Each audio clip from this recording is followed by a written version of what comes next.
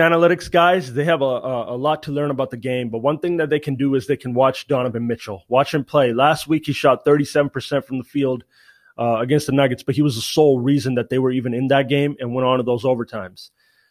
This guy right here I love his game because he's a killer. He's an attacker. He's a guy that's a winner. He's a guy that's a leader. He's skilled. He has great pace. He has a great feel for the game, obviously, and he has more so than anything, he plays with a chip on his shoulder, but he's confident, and he doesn't think about the useless shit. He keeps going at you.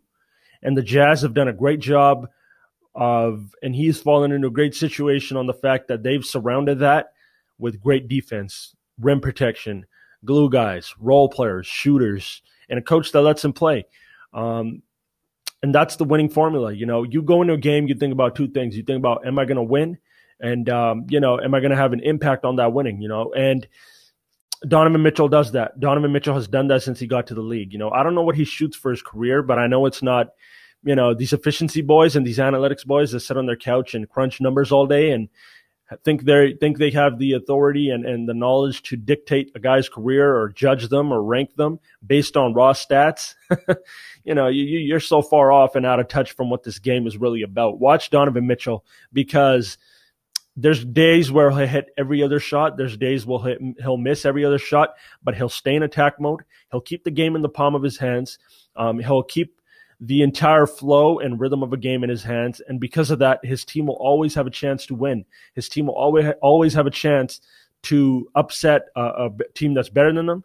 And they'll always have a chance to, demoralize a team that's not as good as them.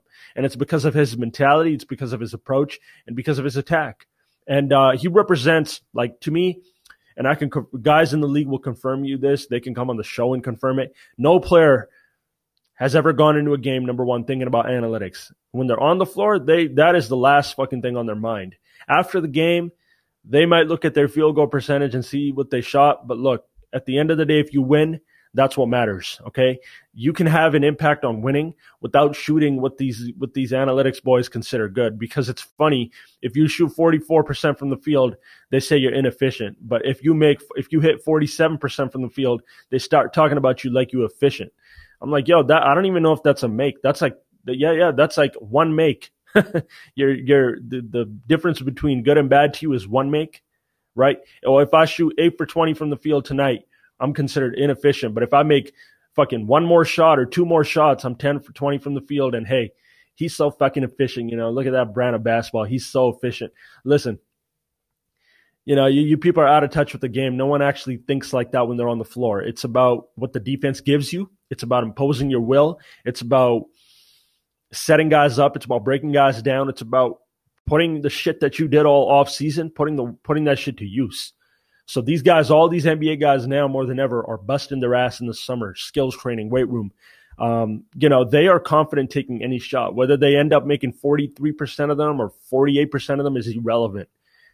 Am I having a winning impact on my game? On my team, and that's what Donovan does. And this goes back to, we are in this era now where you got a lot of guys that never played the game or have an actual feel for the game that are just judging shit off raw stats because they're out of touch with what real basketball is and what a game actually feels like. But if you look back, the T-Macs, the Kobe's, the Steve Francis's, the Baron Davis, the Iversons, the Gilbert Arenases, these are some of the coldest names I just named ever in the game as far as getting a bucket, demoralizing a defender, breaking a guy down.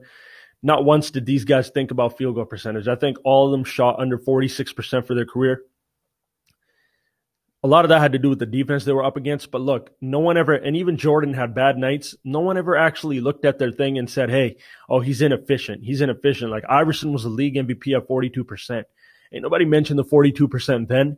You started hearing about that after in this generation now, when people started looking back on paper and saying, he shot only 42%. Nah, in that moment, you know what motherfuckers knew? They knew Allen Iverson is the coldest human on the earth when it comes to playing on a basketball court. You didn't think about his percentage. You saw him attack, and you saw him will a team nightly and put them on his back.